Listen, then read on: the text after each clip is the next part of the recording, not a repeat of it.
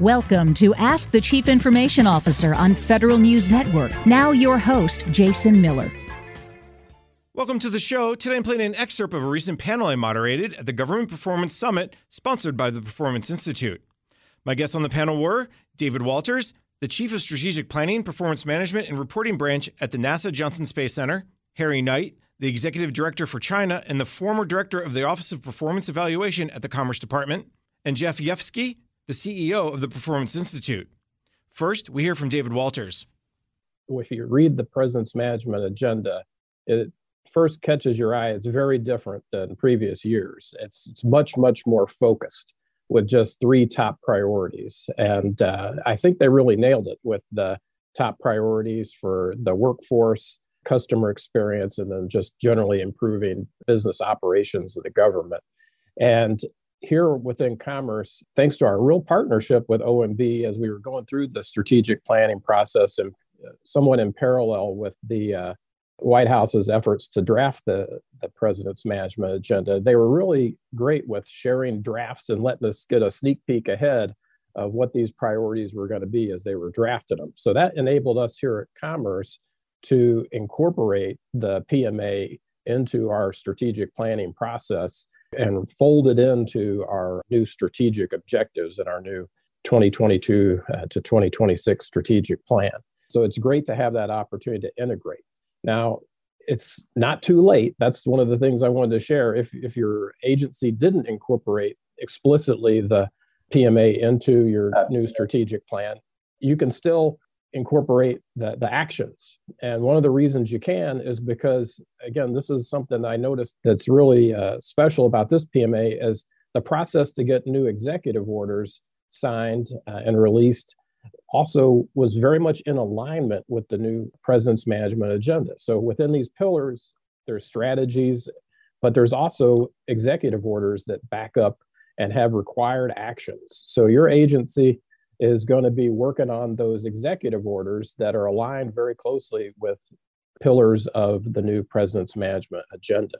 So for instance, the DEIA element, diversity, equity, inclusion, accessibility within the first pillar, there's a requirement in that new executive order to develop a new plan and actions related to that. And our strategic planning team and leadership across the department has worked very closely with our Office of Civil Rights and Human Resources team. So we got an early jump, but just because you may not got an early jump, there's still a great opportunity to get that alignment and drive that alignment. Those are the two big pieces I wanted to lead in on. I really do think there's a lot of opportunity.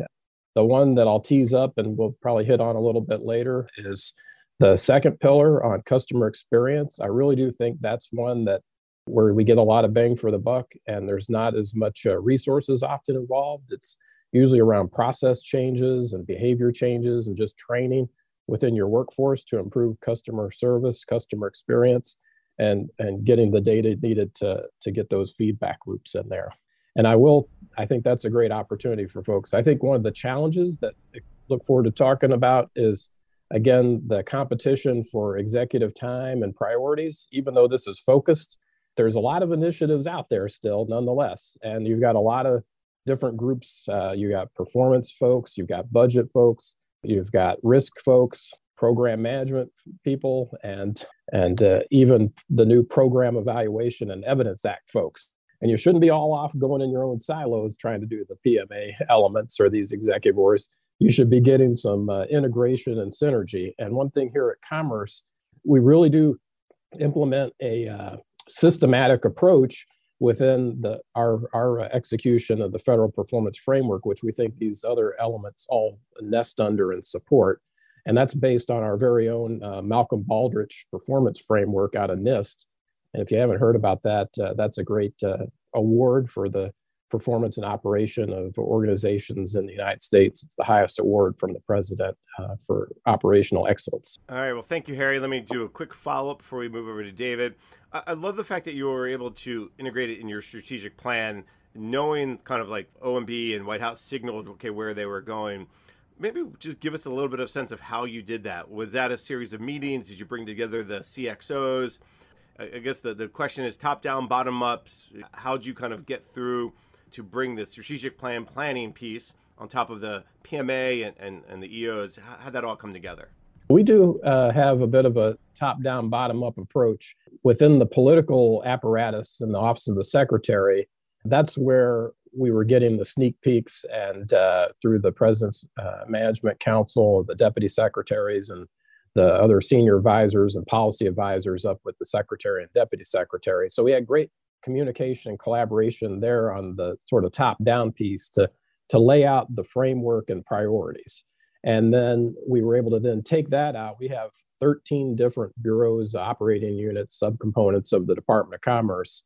Many people are more familiar with those than the actual department. But so we reached out to the NOAA, the Census Bureau, the U.S. Patent Trademark Office, Trade Administration, all these other, and we had a strategic planning working group team of about 75 different representatives total. And that was sort of our bottom down. So as our political team really set that framework of the skeleton, then the working group bottom up started developing the strategies and putting the meat on the bones there. All right, a lot more to ask about that working group, but we will move over to David from NASA. David, tell us something we don't know about NASA and the President's Management Agenda. For the last 6 years, I've served as NASA's Deputy Performance Improvement Officer. In that capacity, I manage a mixed team of civil servants and contractors that are responsible for coordinating a broad portfolio of activities in response to both GIPRAMA, as well as the more recently enacted Foundations for Evidence-Based Policymaking Act.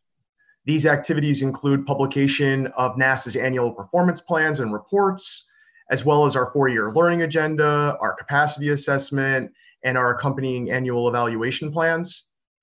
All of these products and processes have in common their shared reliance on our quadrennial strategic plan as the foundational framework that we as an agency use to communicate our performance and our activities to the administration, Congress, and the public. Developing that strategic plan every 4 years is easily the most critical task that's entrusted to my team.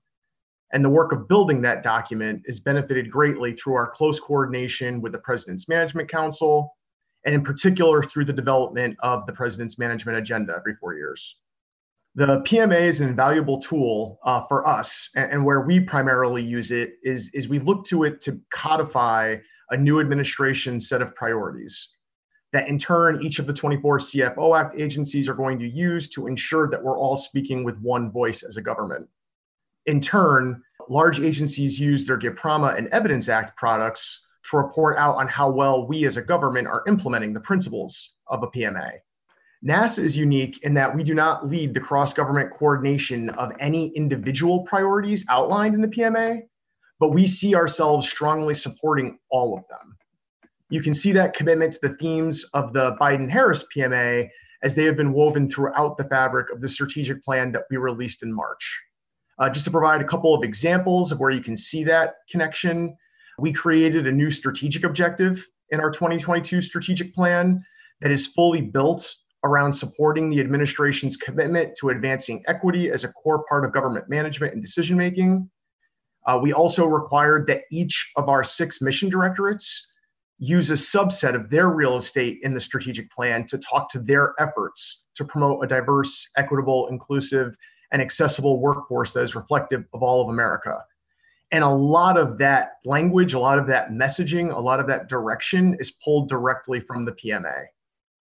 For other examples, there's a call in the PMA to address climate-related risks, leading by example as the U.S. moves forward implementing sustainable climate solutions. We as a team building NASA's 2022 strategic plan found that prior strategic plans probably didn't go far enough to demonstrate NASA's considerable efforts in this area. So when we went about writing the new 2022 strategic plan, we made sure to include a strategic objective built around climate change research, and then another strategic objective built around sharing that data with the rest of the world. And again, much of that direction, much of that language, much of that messaging came directly from the PMA. And then in a looser example, you'll see clear ties to Build Back Better and the Build Back Better language and messaging from the PMA woven throughout almost all of the legacy strategic objectives that we largely carried over from our preceding strategic plans. So in summary, and I hope I've provided a couple of worthwhile examples to support this statement. The PMA has really emerged as a major resource for those of us in the performance community entrusted with developing strategic plans. I think I speak for all of us when I say that we sincerely appreciate the lengths to which the White House and the President's Management Council have gone to ensure that the performance community is tied in as a new PMA is coming together. I think that's one of the most valuable parts of the process, is that we're all working on developing a PMA together as we're working on strategic plans. I hope to see this trend continue as we inch closer towards the next strategic planning cycle. And to that effect, I wouldn't be surprised if the PMA has an even larger impact in the strategic plans that we collectively publish in 2026. All right. Well, thank you, David. And one quick follow-up for you. As you were developing the plan, maybe walk us through that process, because very similar to what Harry was talking about, where they got a little bit of a heads up on the PMA and some of the priorities coming from the EOs, and then also they brought together that 75-person group from bureaus and units. How do you guys go through about developing your strategic plan, and how did you fold in the PMA? Because in some ways, we just learned about the PMA in deep detail in April, and you were already out working on this well before April to develop what what NASA's goals were, and walk me through that process a little bit. Sure. So I would say that there's a couple of different ways that you see that linkage actually play out in real time. Every agency has a principal that participates on the President's Management Council. And we make it a point to make sure that we're closely tied in with that principal, and we're connecting with that person after every meeting of the President's Management Council. And she's giving us regular updates, on the discussions that are taking place as the PMA is being developed. Another place where you see that connection occur is in the cross-government OMB Strategic Plan Working Group that Adam Lipton and company lead out of OMB.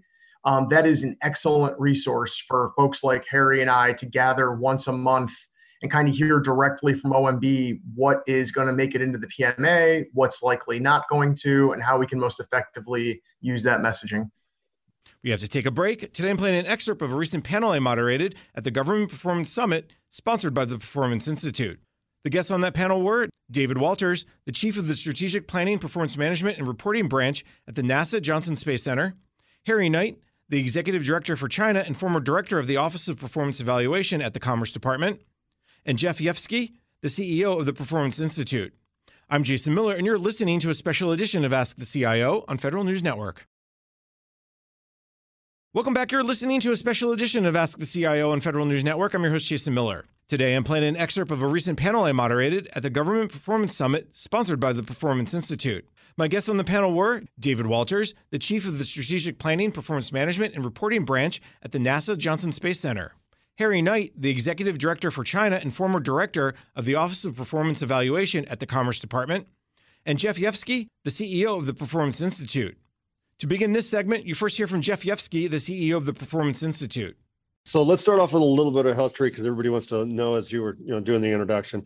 So I've been with Performance Institute about 3 years. Before that, I ran a business intelligence organization for about 20 years, which kind of goes back to your original comment about 2001 and implementation of the standard red, yellow, blue. We did implementations for a significant number of agencies and government groups, specifically in the DoD and Fed Civ side, that are like, okay, this is what they want us to do. We're not sure what it means, but this is what we want to implement to try and track. And so on the data standpoint, we've walked through that.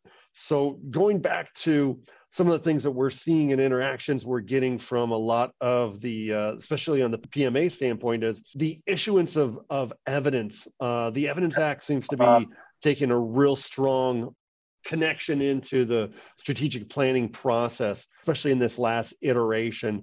And I know I've had a couple of conversations with David's group, and specifically, Sean and Craig out at NASA, and how those connection points are coming together, as well as some areas that Pam was talking about, which is the customer experience aspect.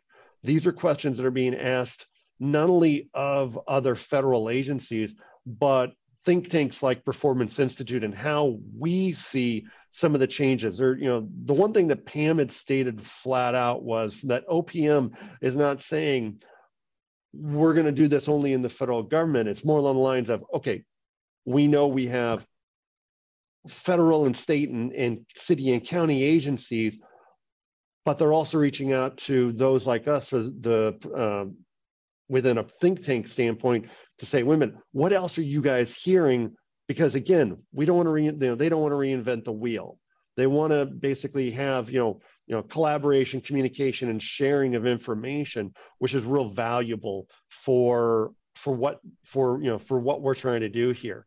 Again, the end customer experience is really what's important, and as part of that improvement process, you also don't want to go ahead and do. Harry's going to be familiar with this comment with this phrase because this is coming out of DoD. You don't want idea fairies that are just coming out of nowhere that are saying, hey, we need to do this, but there's no real evidence backing of saying there's something here, there's a need, there's a thought, there's activity that says we need to make this change. It's not just I want to do this because I want to do this. And so these are the three real main themes that we hear a lot to help that are where government is trying to improve the process as a whole to be more efficient and more transparent in the activities that they're doing. I love the fact you brought up the Evidence Act. I moderated a panel around a lot of chief data officers. And when I talked to the chief data officers, time and again, they talked about their goal to have usability and accessibility of data, but they also pointed right back to the Evidence Act. Since you and I can, have been watching this from maybe the outside perspective for such a long time, why is the Evidence Act having such a big impact today? What's different today about that than, you go back to GPRA Modernization Act, you go back to so many of these other attempts by Congress, by administrations. Is there something that happened, or is it just we understand it better? What's your take? I think there's actually a culmination of about three items here.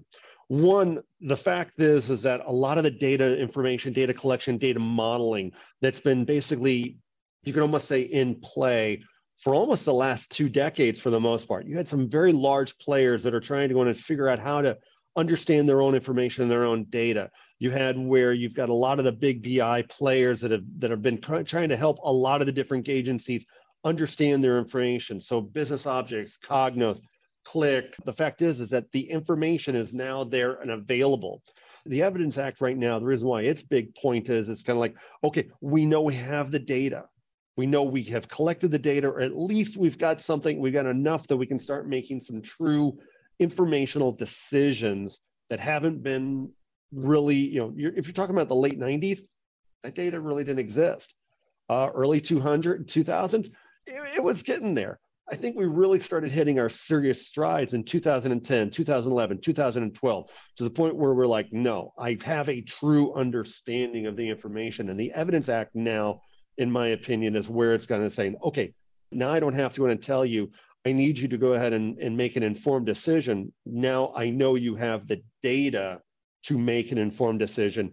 And now we need to solidify that decision-making process down to say, you have enough that you can tweak it or understand it to really truly say, do this, it's going to save that. We're going to be able to reduce workload for members, which makes them, of course, happier because they're still doing their same job and having the impact, but also it helps with the direction and the drive of where they're trying to go. I would tend to agree with you in many ways, and I'm going to bring David and Harry into the conversation and remind the folks who are watching to submit questions. We want your questions. We want you to participate in this conversation. But David, maybe jump in about the Evidence Act as well. I know that's something that is really important to your organization, not just from NASA's perspective, but your specific unit, your office that you're working on. How's that kind of influenced where you're heading and how you are developing your strategic plan?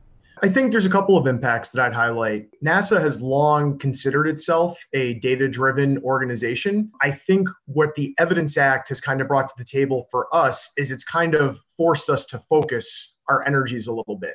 If you had come to me before the Evidence Act had been enacted and you had said, talk to me about, NASA's, major self-reflective activities? What kind of data do you use as you're developing a new strategic plan? And I probably would have given you 50 or 60 different answers. What the Evidence Act did is kind of forced us to focus that down into a narrow list of priority questions, so that we now think of it in terms of, yes, like we're looking at 50 or 60 different things, but within that, here's the 5 or 6, key priorities that we're going to focus on for the next 4 years. So as a messaging tool, that's been really helpful. Another way that it's been helpful is it's kind of forced all of the 24 CFO Act agencies to talk in one voice when we're having conversations around evidence and evaluation and data-driven decisions. I think prior to the Evidence Act, we were having 24 different conversations. Just having terminology, that everyone's on the same page with has been huge. And then finally, it has created a lift in workload, for better or for worse. If you were to look at our 2018 strategic plan, it's 64 pages long. Our 2022 strategic plan is well over 100. And that extra material is all, in fulfillment of our Evidence Act requirements. And so just from terms of like impact, it's had some changes to how we do resourcing. It's created some changes for how many disparate processes we have going into the strategic plan. And it's altered when we tend to begin a strategic plan. Given that we have more that needs to get in there, we started earlier now. All right, David, I got to admit, when you told me the 2018 plan was 64 pages, I thought you were going to tell me the 2022 plan was like 30 pages. I thought you were going to go in the opposite direction, not more. So is that surprising that it's over 100 pages? I mean, is that good, or is that just overwhelming? I mean, how do you strike that balance? What we did for this time around is we've got the core strategic plan content in the front of the document, and that kind of encapsulates the core strategic plan material. And that kind of gets us down to like a 50-page range, something that's a little bit more palatable. And then for the Evidence Act material, we've created a series of appendices to the document. And that allows people that want to just look at the core strategic plan content to be able to quickly and easily discern that. And then for those folks that want to get down into the weeds a little bit further, we have that material in the document for them as well. I think where you're going to see it change in the future is, I think, as the Evidence Act continues to evolve and become a bigger part of our processes, I wouldn't be surprised if in future strategic plans, learning agendas, capacity assessments, the other components of the Evidence Act end up sitting at the front of strategic plans and actually feed into the strategic goals and influence them. And I think when we do that, that growth in the strategic plan length will probably become more permanent. Harry, let me bring you back into the conversation as well. Thoughts about the Evidence Act, or more broadly, the impact that this idea of evidence-based decision-making is having on the Commerce Department? Yeah, I mean, it's great to hear that NASA and David did a very integrated approach. We did that as well here at Commerce. We've got 2 statistical agencies, the Census Bureau and the Bureau of Economic Analysis, that calculates GDP and many other macroeconomic indicators. So we have a really strong group of statisticians and economists in the department who are real experts in data and very sophisticated analysis and learning. But we also have over 200 other programs and 11 other operating units, and they may not be quite as farther along as the statistical agencies.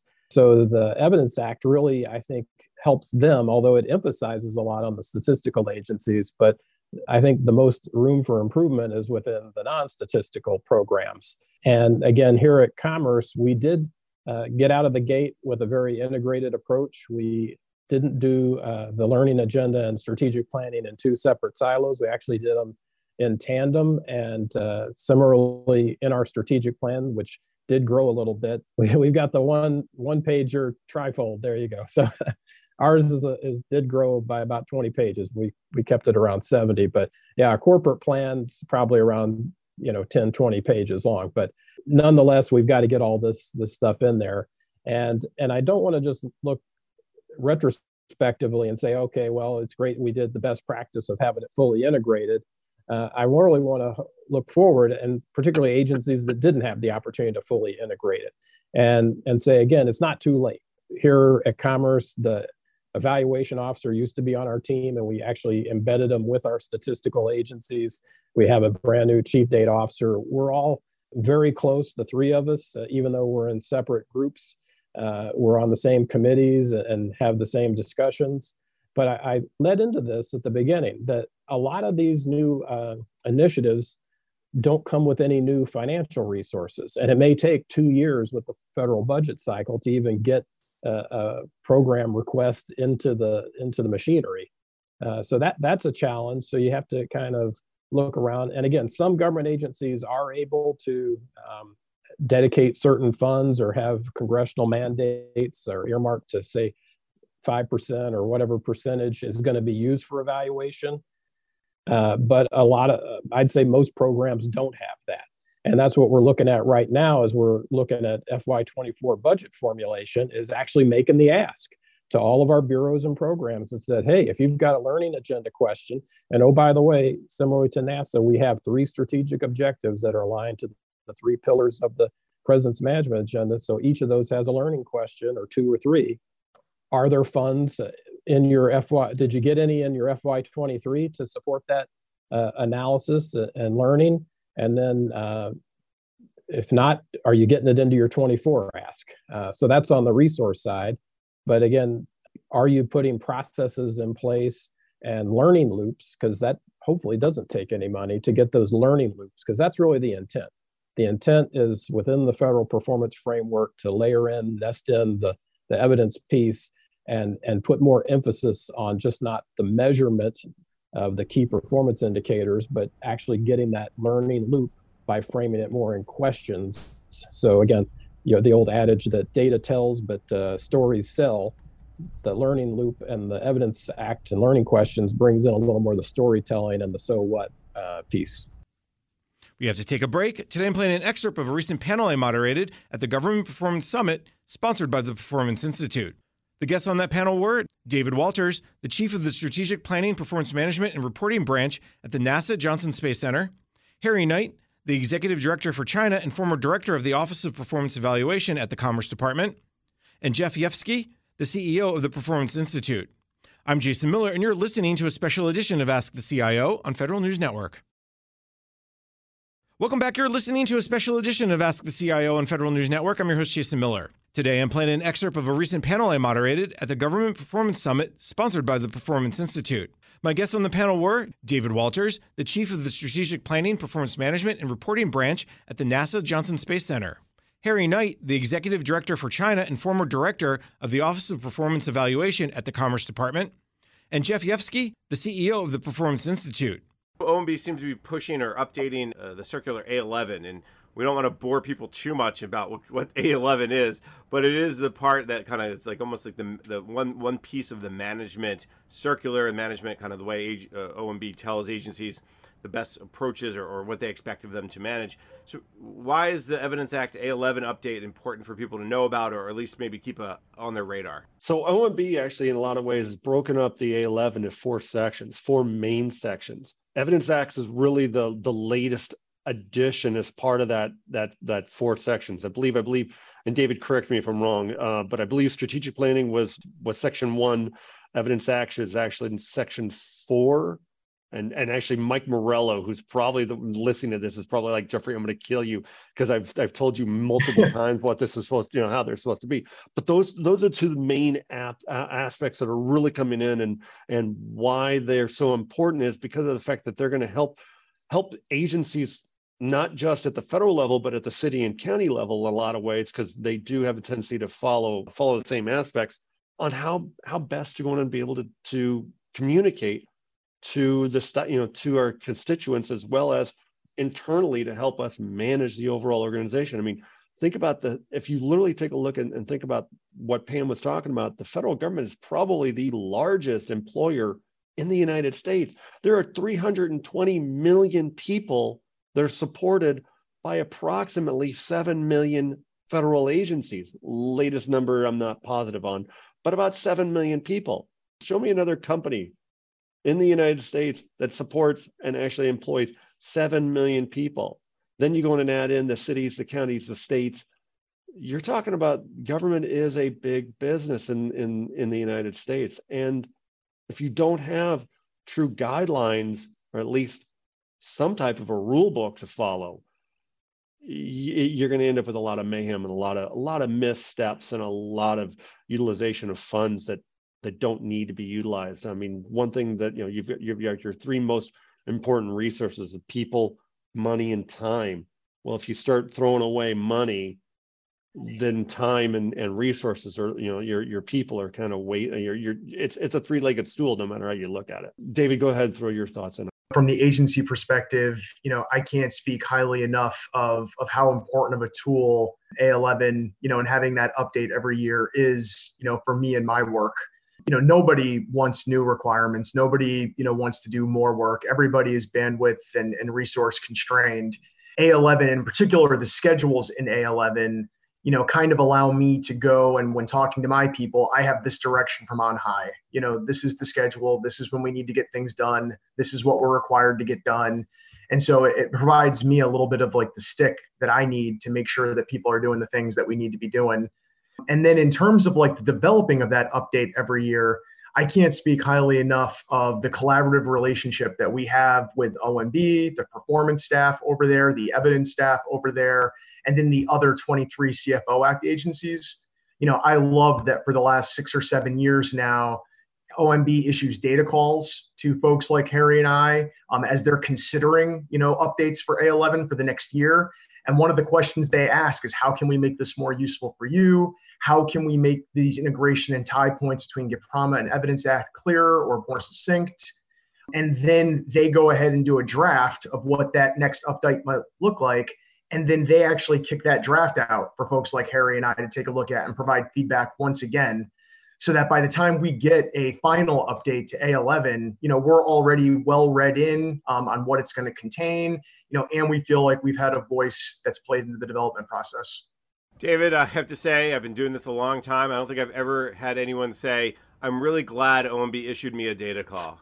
I don't think I've ever heard that. Nope, for being honest really, about really when things work.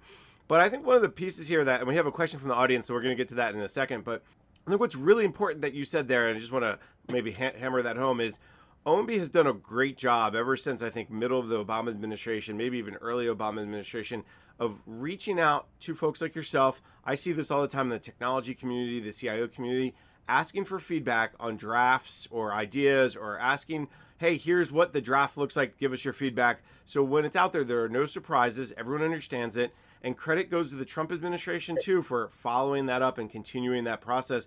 And I've not seen a lot of new policies from the Biden administration, but I know they did that with some of the tech stuff like Zero Trust, some of the other cyber policies. I imagine they're doing the same with non-cyber policies as well. I just haven't heard about it, but I imagine they are. So thank you for bringing that up, because I think that's definitely key. We have a couple questions coming in. Let's start with the first one from Robin.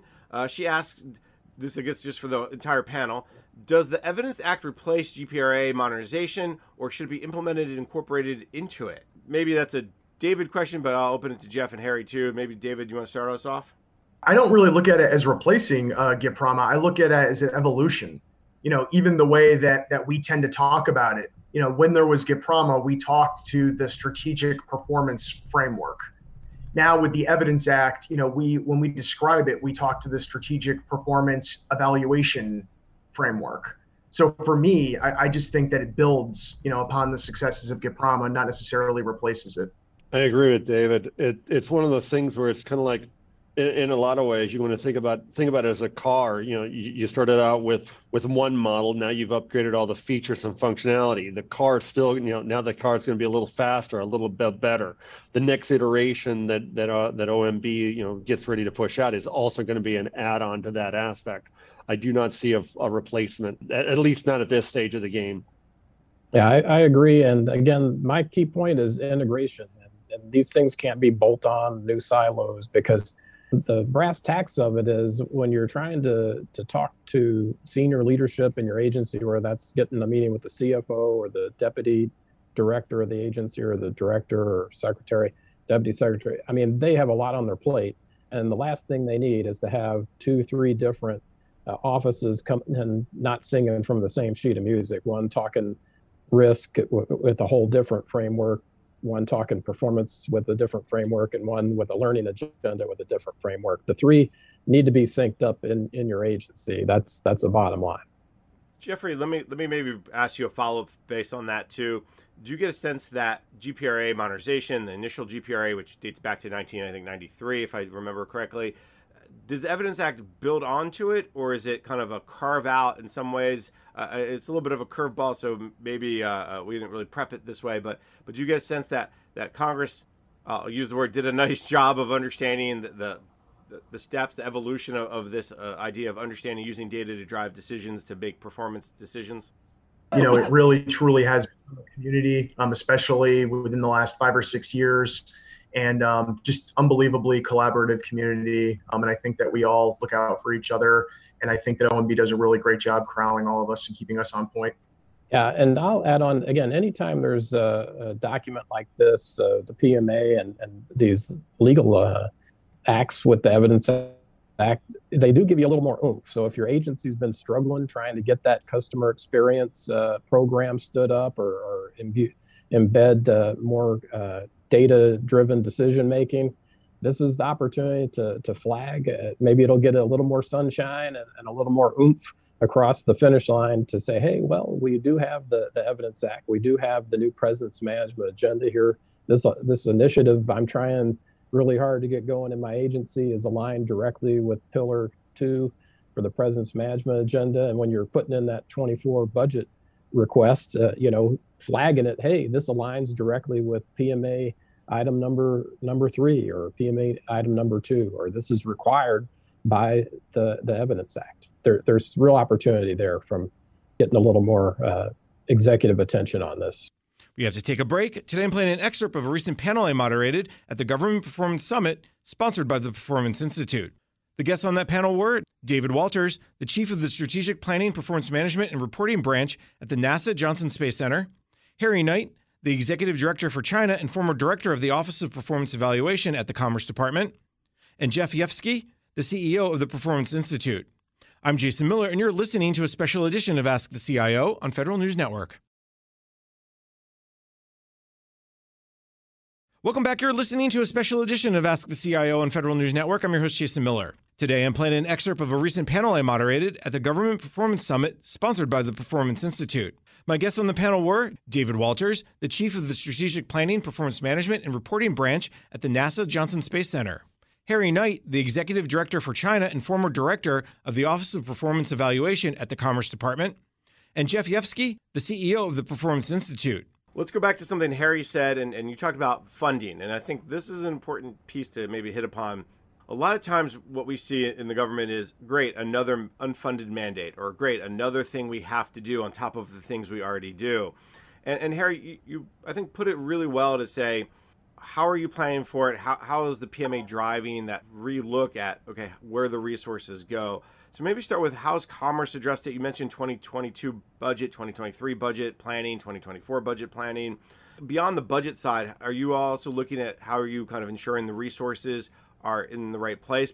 We do have a great teamwork with the budget, and they have a template. I wasn't just winging it here. They actually have a template and guidance that goes out every year that says to flag these new program increase requests, and if they're aligned to a White House initiative or an executive order or a PMA item or a new strategic objective in the strategic plan. So we're doing that. And we always do that. And that helps with the rack and stack, as again, you get way more requests than there's funding for, probably on an order of 4 to 1. And then the other one that's new is through our evaluation officer to do this ask with the bureaus to say, okay, you guys sort of committed to some learning questions here. The bureaus and programs are the ones that submit the resource requests, and to take a hard look to say, are you putting some funding requests in there? So that's the new element to it. And then, of course, just the way we've always had to do it sometimes is to just multitask and wear multiple hats.